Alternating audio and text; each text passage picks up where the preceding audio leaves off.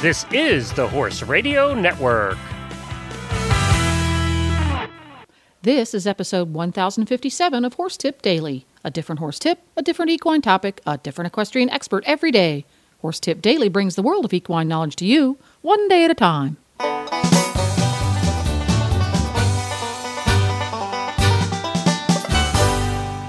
Greetings, horse people. Coach Jenn here, and thanks for tuning in for Horse Tip Daily. Today, I've got a couple of tips for folks who need either inspiration or motivation to get back into their jumping groove. And we'll get right to that after this message from Kentucky Performance Products. He was her first love, the one that started it all. He taught her how to master the posting trot and navigate her first hunter course. They spent hours together exploring the trails and hanging out in the barn. His name was doodled on every page in her school notebook. His coat gleamed in the sun as he met her at the gate each day, snuffling for a treat. From the first time she saw him poking his head out of the stall to the last time she patted him goodbye, he was, and always will be, her everything. This love story is brought to you by Nalox Advanced, providing complete support for a healthy digestive tract, which reduces the risk of colic and digestive upset. The horse that matters to you matters to Kentucky Performance Products. Call 859-873-2974 or visit kppusa.com to order today. So here are some of Coach Jenn's better jumping tips for springtime. Sometimes we need motivation, sometimes we need inspiration, and here is a smattering of each. For those of us who struggle with finding our distance over fences, sometimes it's because you have poor eyesight and you don't know. So if you haven't had an eye exam in the past couple of years, you might try that, because no matter how many times you school over grids, if your eyes can't see the fences, you're not going to find the spot. Also, for some of us, we learn better by memorizing things that we hear versus things that we see. And you can do this by practicing counting out loud so you can hear yourself. 3, 2, 1, jump over every single fence all of the time. And not just when there's somebody around to think about it. And don't be afraid to do it when there's other people around. They won't mind.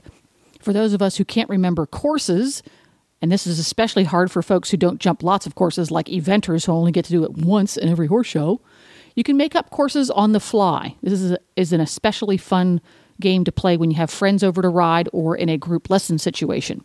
One rider will make up a course using the jumps as they sit in the arena of 4 to 6 jumps. That rider explains it to the other riders in the group, and then each one goes out one at a time and tries to ride it. And if you don't have anyone to ride with, you can still do this yourself by drawing your course of jumps in your arena on an index card, make lots of copies, and then draw different courses onto those cards. Put the cards out at the arena, pick one out of the pile, memorize it for about 2 minutes, and then go and try to ride it. And as you get better at it, go from a jump course of maybe 3 jumps to a course of maybe 4, 5, or 6 jumps. And you will learn to use that short-term memory better. For those of us who get horse show grounds jitters, try making your horse show grounds at your home. You can go to the hardware store and pick up some of that scary plastic tape that they love to stretch all around and put that up at your home. You can also find a boom box. Lots of folks have those sitting in the back closet. They don't listen to them anymore. Put it outside and find a local talk radio station. A sports talk radio station is ideal because there's lots of different voices and different sound effects, and play that really, really loud while you ride. If you live in one of those stables where you aren't allowed to move the jumps very much, use jump blocks or cones or even just the rails to keep creating different things for your horse to see in the arena when you ride.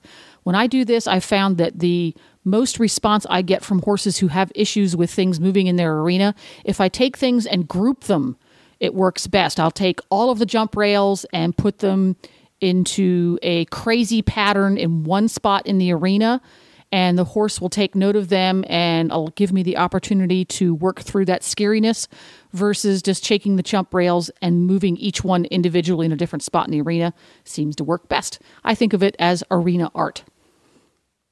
And sometimes you need inspiration. You need to do a jump school and you really just don't know what to do. If you Google show jumping course, you will get hundreds of published jump courses that you can use to inspire you. There are several excellent books on course design and layout that you can use. Two of them that I have and use regularly are Jump Course Design Manual by Susan Tinder and the one that's been around a long, long time, 101 Jumping Exercises for Horse and Rider by Linda Allen. That one's been around for a long enough time that you can even pick it up at used bookstores. So I hope this gives everybody some inspiration now that spring is nearly here. Well, there you have it. This podcast was made possible through the generous support of Kentucky Performance Products and listeners like you. Learn how you can help support Horse Radio Network programming and qualify for auditors-only perks by going to horsetipdaily.com and clicking on the Become an Auditor banner in the center of the page. The Horse Radio Network and the Horse Radio Network hosts are not responsible for statements of guests or their opinions. Use your own judgment when listening to the tips provided by the experts on Horse Tip Daily.